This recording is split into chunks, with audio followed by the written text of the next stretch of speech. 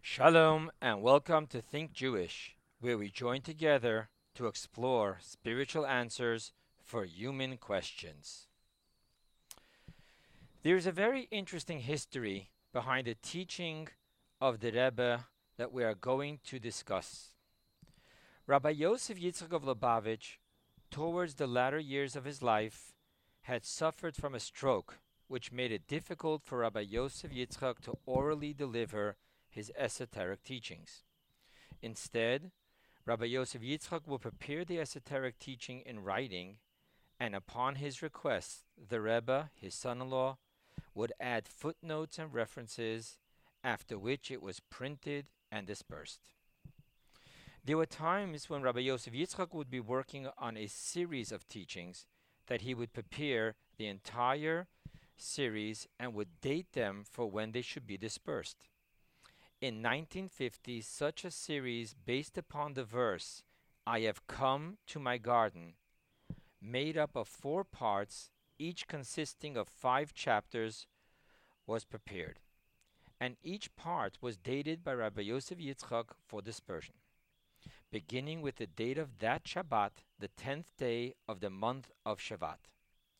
That Friday, the Rebbe brought his father-in-law, Rabbi Yosef Yitzchak, the printed discourse, and it was dispersed to be studied over that Shabbat. The previous Rebbe returned his soul to his Maker on that Shabbat morning. 1 year later, on the 10th of Shavat in 1951, the Rebbe began his public mimer based upon the first chapter of his father-in-law's mimer of 1950. That was the first mimer that the Rebbe ever delivered publicly as a Rebbe. This has been the tradition of the previous Rebbes as well, to start their teachings with the last teaching of their predecessors. However, the Rebbe instituted something unprecedented in this tradition. The Rebbe went on year after year on the day of passing of his predecessor to deliver a mimer based on the next chapter of Rabbi Yosef Yitzchak's last series of Maimorim. When the Rebbe finished the first cycle on the 10th of Shvat in 1970, there's 20 chapters, so after 20 years the Rebbe finished the entire cycle. The next year the Rebbe continued on to the second cycle, which was finished in 1990. And the third cycle began in 1991. This year of 2016 is the year of chapter 6 of the Rabbi Yosef Yitzchak series, upon which we have from the Rebbe his discourses delivered in 1956 of the first cycle and in 1976 of the second cycle. Our discussion is based upon the Rebbe's mimer of 1976. Being that we are focusing on the 6th chapter, let us first find the thread of the first 5 chapters. Our sages extrapolate from the opening verse that God is coming back to what already was his garden. He says, I am coming to my garden. It's already his garden, in which his presence was previously there. When God created the world was filled with his presence. However, the sins of mankind, quoting the Talmud, pushes away the feet of the presence. And so it was that 7 people with their 7 sins pushed God, so to speak, out of his garden, causing God to ascend from earth to heaven and then into the higher dimensions of heaven, until God's presence was to be found only in the 7th and highest dimension of heaven. The 7 men and the 7 sins are listed, of which the first 2 are Adam eating from the tree of knowledge and Cain killing Abel. And then it goes on to list another 5 people and their 5 sins. To understand this concept that this earth was the garden in which God's presence rested, let us ask ourselves, where exactly was the Garden of Eden in which lived Adam, Eve, the serpent that enticed Eve, and all the other animals that Adam gave names to? The story reads as a very practical and physical story in a location here on earth.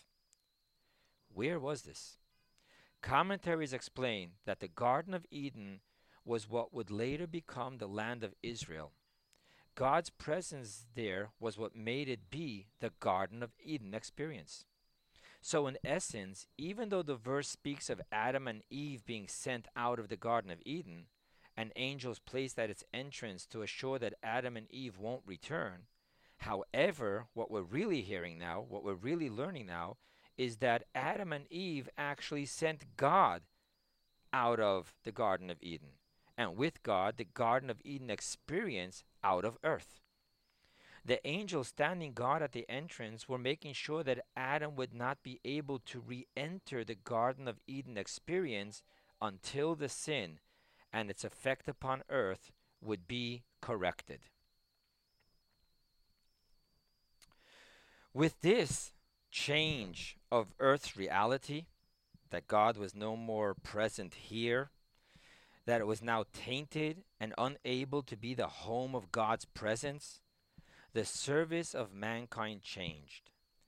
Now the primary focus was about tikkun olam, correcting the world, which demands two exercises. One, called iskafia, subduing the arrogance of rebellion, which has now become the tainted nature of earth and all its inhabitants. And B, the second exercise is hapcha, which means transforming the identity and the very fiber of the universe into absolute transparency to its true existence, which is the Word of God by which it was created. As you remember in Genesis, how did God create the world? He said, the verse says, and God said, let there be light, let there be. It was the Word of God. That is the true existence of all creation. And an absolute transparency of will and commitment to its primary purpose of, in all your ways you shall know him, and in all your doings shall be for the sake of heaven. So we have here these two services that we need to now do to do the tikkun olam. We have the iskafia, subduing the ego, arrogance of rebellion. And then we have his hapcha, transforming the very identity and the very fiber of the universe into absolute transparency. God was brought back to his garden of pleasure through 7 people and their 7 absolutely selfless lives, starting with Abraham, who brought the name and existence of God back upon the tongue and within the hearts of people, and culminating with Moses, who built a physical house for God, the tabernacle that traveled with the Jewish people and in the desert and eventually evolved into the holy temple upon Mount Moriah in Jerusalem by King David and King Solomon. However, even the work of Moses drawing God into the physical world was not complete. The mere fact that the Jewish people were able to create the golden calf and that exile, persecution, war, and suffering still exists tells us that God is yet to return his entire presence and is yet to return the world to the deepest experience of Eden on earth. Thus, the primary 2 services of Iskafia and Ishapcha continue in our quest to bring Mashiach and absolute perfection to the universe. We turn to see how Moses built the tabernacle and to the primary services that was performed within the tabernacle in order for us to understand the service of Iskafia, subduing, and Ishapcha, transforming. Thus, the chapters turn to understanding the spiritual service of bringing sacrifices, which is all about bringing our own inner animal upon the altar of God, subduing our inner animal's egocentric passion, and then transforming it into a blazing fiery love and passion for God. So too we then explore how Moses made the walls of the tabernacle from trees called Atse Shittim. Literally, this is acacia wood. The word Shittim can also be derived from the word Shtut, which in Hebrew means folly, foolishness, which brings to mind the Talmudic teaching of the great sage Resh Lakish, who taught, a man does not sin unless a spirit of folly has entered into him. I was once at a lecture given by Gary Newman, author of Emotional Infidelity, in which he said, every irrational behavior has an emotional reason. Now, this illogical reason can be of pure and wholly selfless commitment, or it can be of arrogant and dishonest selfishness. The first is holy shtut, while the latter is of impure shtut. Moses, by building the walls of the tabernacle out of beams of atzei shittim, the word shittim means folly, foolishness, was performing first the iskafia of subduing our arrogant and self-seeking illogical spirit of folly, and then he was doing ishapcha, transforming it to become the very walls of our transrational, the holy folly, commitment to God. Our chapter, which is number 6, focuses on what kind of wood the walls of the tabernacle were made up of. Chapter 6 focuses on the very concept of a beam, and the word that the Torah uses for it, keresh, the word used for beam, is spelled with 3 Hebrew letters, the kuf, the resh, and the shin. These 3 letters, when rearranged, spell out the Hebrew word of sheker, which means lies, falsehood. And thus again we see how the service subduing and the transforming the egocentric, self-seeking dishonesty and the selfishness of our inner animal, the sheker, is what building a physical home for God, the keresh, is all about.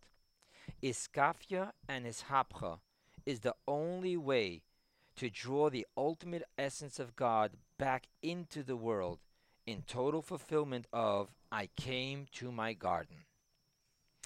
This chapter 6 explores how the transformation of these letters happen. Rabbi Yosef Yitzchak of Lubavitch first quotes the Kabbalistic teaching that the divine letters Resh and Kuf are letters used to provide sustenance for the other side, the Kabbalistic terminology for evil. Even the letter Shin, that has a strong base and whose 3 heads represent Abraham, Isaac, and Jacob, over here it is being kidnapped by the dishonesty of the letters Resh and Kuf. Why would they kidnap the letter Shin? Because we have a rule.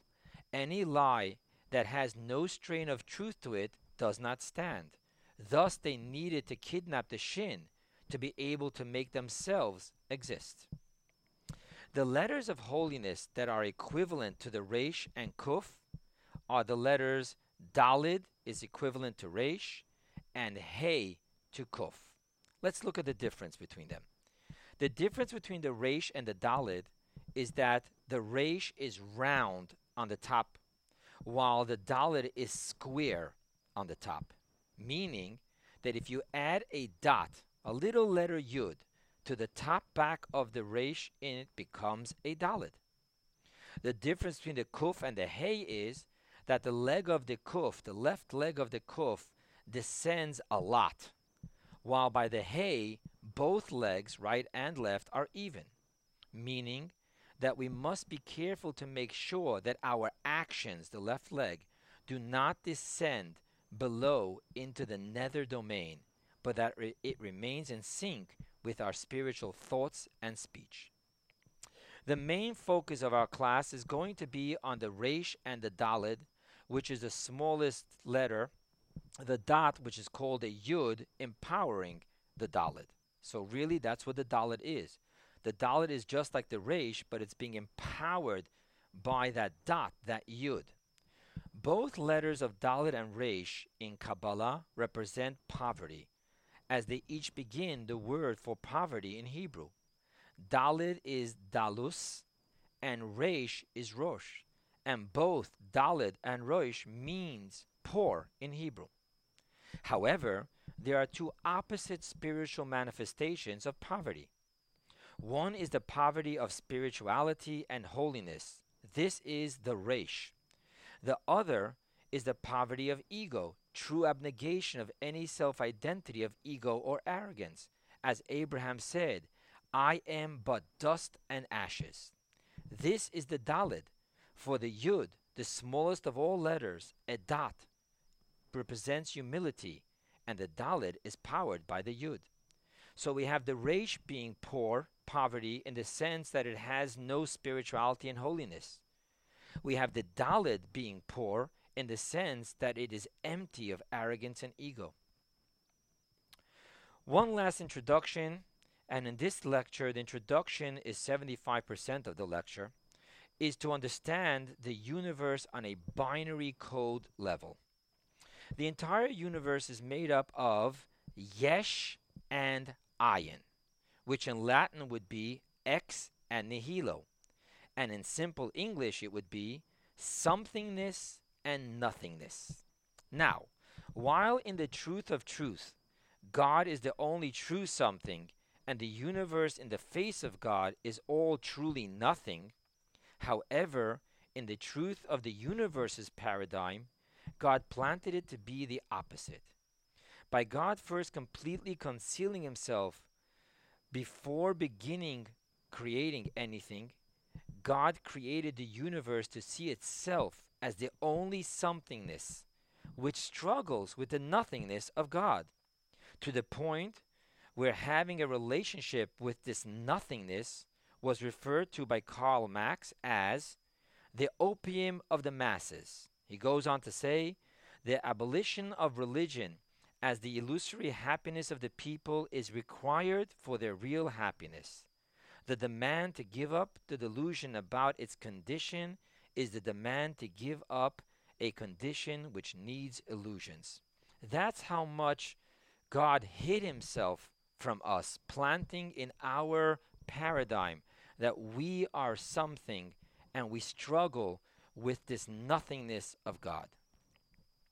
What we are here to discuss tonight is how are we to overcome the paradox of a something, which defines itself as the only somethingness that exists. How can we overcome that paradox of this something having a relationship with nothing, which within the parameters of what we call a something, God's defying these parameters leave him to be absolutely nothingness in our paradigm. We have certain parameters of what we define to be a something. God defies all these parameters. He defies space, he defies time, he defies description. And therefore, we truly, in our paradigm, see God as truly nothingness. How can we, as a something, have a relationship with a nothing? Better said, with which tools of our somethingness can we connect to God? The characteristics of human intellect demand the intellectual process of divide and conquer, as we divide the totality of any intellectual concept and conquer it detail by detail, aspect by aspect. God defies details and aspects to be divided and conquered by the human mind. So which faculty of our being are we going to use as a something to connect with God as a nothing? Thus, we return to the binary code of the universe, in which we are the yesh, the something, and God is the ayin, the nothing. And therefore, we now see the only way for us to connect to God is to leave our somethingness, the ego, the self-identity as the only true something, and to open up and embrace nothingness, humility, total abnegation of being the something. Thus we now understand why the humility of the Yud is what defines the Dalet as a letter of holiness. By the absence of the Yud is what defines the Resh as a letter, as a conduit to the other side of impurity. Humbleness is the only foundation to a connection with God, and ego is the lock on our prison cell of loneliness and separation from God and holiness. Yet, God created us as a something with specific faculties of intellect and emotions, so that we can absorb, digest, and connect with God also within the reality of our somethingness. For example, and this is not just a side example, but the ultimate example of ultimate oneness with God. Studying Torah demands for us to roll up our sleeves, so to speak, and intellectually engage, dissect, question, and understand what the Torah is saying. If we sit in front of a book of the Talmud with the total emptiness of humility and nothingness, this is not called learning Torah, and it is forbidden to make the blessings of Torah study upon such a studying of Torah. Thus, while the humility of Yud is the foundation of any relationship with God, nevertheless, there must also be the human engagement of the other two lines of thought and speech for the human to experience the reality of his connection with God within the human realm of existence.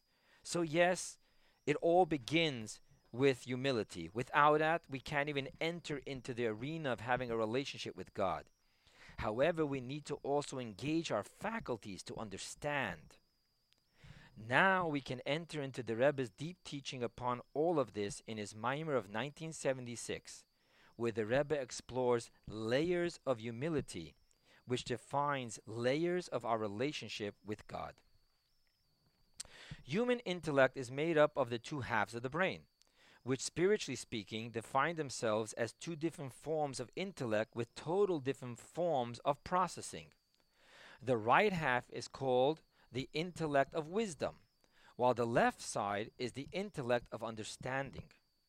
What we spoke about before, that the human intellectual process is all about divide and conquer, refers to the intellect of understanding, in which the separation and distinction of every detail separately is how understanding conquers and digests any intellectual concept.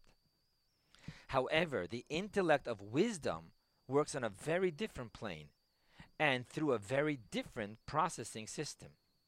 Wisdom is more the intellect format of an artist, such as a painter, a musician, or a writer, while understanding is more the intellectual format of a professional, such as a lawyer or an accountant. The difference between the two categories is not just in their talents, but in the way they perceive reality. Watch the way an artist tries to formulate a piece of creativity within his mind, and then watch how a lawyer builds his case. You will witness two different intellectual processes at work.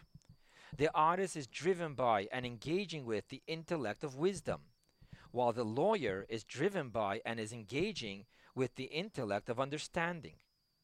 To engage with wisdom, one sheds just as such through meditation, while to connect with understanding, one engages.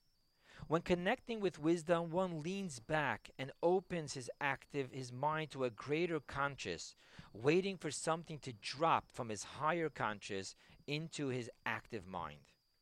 When connecting with understanding, one leans forward, poring over all the details again and again, defining them clearer and clearer within his active mind.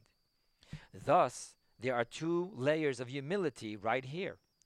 While understanding also demands a silencing of the ego, passion, and emotions, however, it demands the ego of the intellectual processing.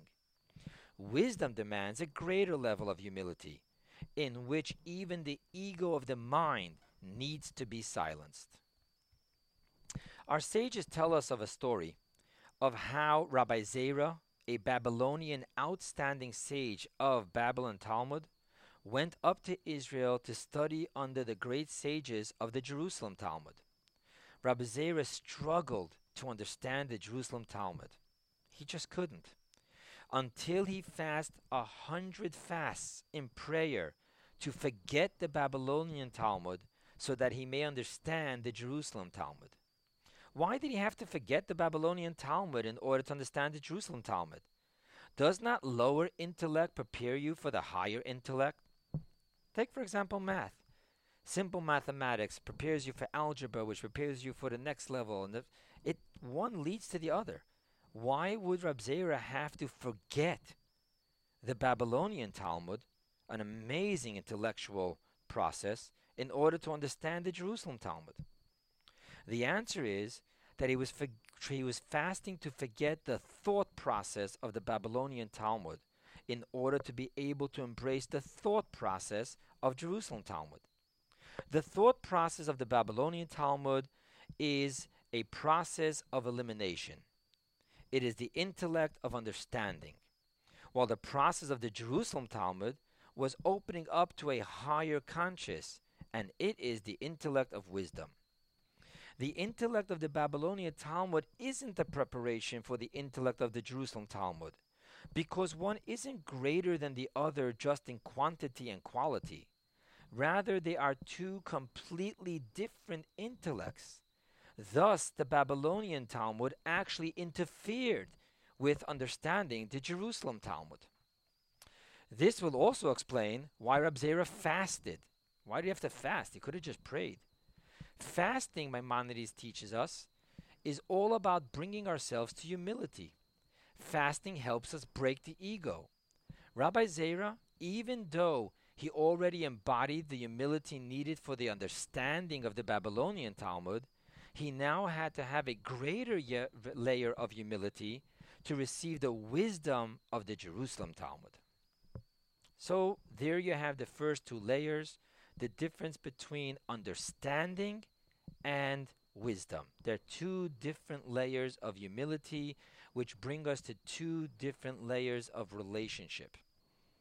We will now see that within wisdom itself, there are two layers. In the teachings of Kabbalah and Hasidus, we see every faculty being made up of two dimensions. There is the outer dimension, which is the layer of expression, in which the faculty is expressing itself to the faculty beneath it. Then there is the inner dimension of the faculty, in which it stands separated from the faculty beneath it. For example, even when a lawyer builds his case, there is the nucleus of the case, the nucleus of what he is trying to accomplish, from which he will then go on to process all the proceedings of the case. This nucleus is the wisdom feeding the one core vision to understanding, which will then process this core wisdom vision into understanding details. That's how a lawyer works. Anyone working the process of understanding first has a wisdom core of vision, but that wisdom core of vision is all about being able to then bring it into the details of understanding. Being that this wisdom has to feed the process of understanding, it therefore by nature needs to be less of the abstract nature and more of the tangible nature. Thus, this outer dimension of wisdom embodies ego and is less humble than the inner dimension of wisdom, which seeks not the core to a process, but the far deeper core as it is unto itself. Thus, within wisdom itself, there are two layers of humility, each embracing a different relationship with God through God's holy Torah. There is an understanding of the core wisdom of the law, and there is an opening up to the wisdom of the light of divinity within the Torah, not as it serves to the core processing of understanding a law. So there we go. Within wisdom itself, we have now two layers of humility, both affording us a different layer of a relationship with God. Even the inner dimension of wisdom, however, lacks within its searching for a relationship with God. Wisdom is searching for the light of divinity as it shines and expresses itself to wisdom. Thus, we have right here two liabilities of wisdom. A, it is searching for the light rather than for the essence source. Why is wisdom searching for the light of God? It should be searching for God. B, it is searching for the outer dimension of the light as the light of divinity is expressing itself to wisdom, rather than just the light of divinity as it is unto itself.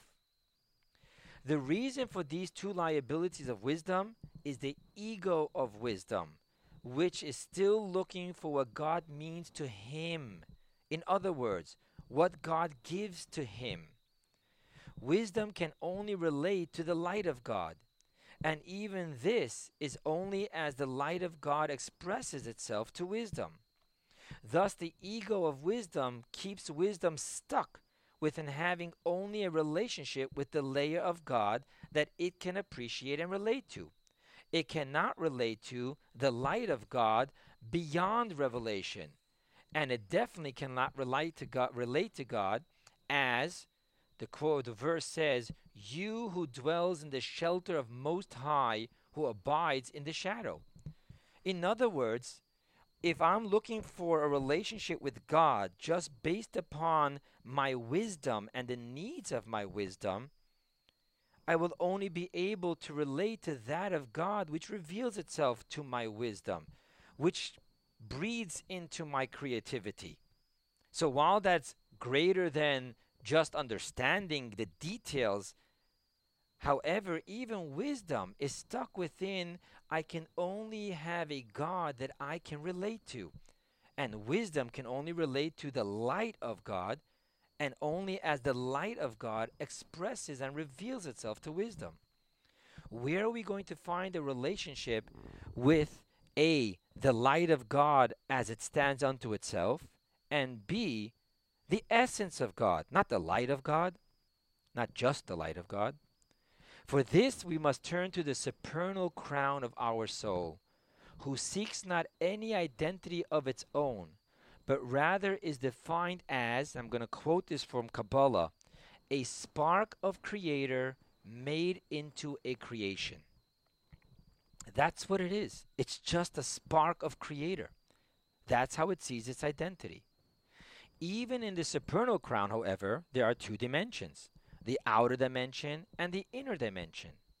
The outer dimension of the supernal crown of my soul relates to the light of divinity as it exists within itself, from which the supernal crown will then adorn and feed wisdom with the revelation of the light of divinity as it shines outwards to sustain creation.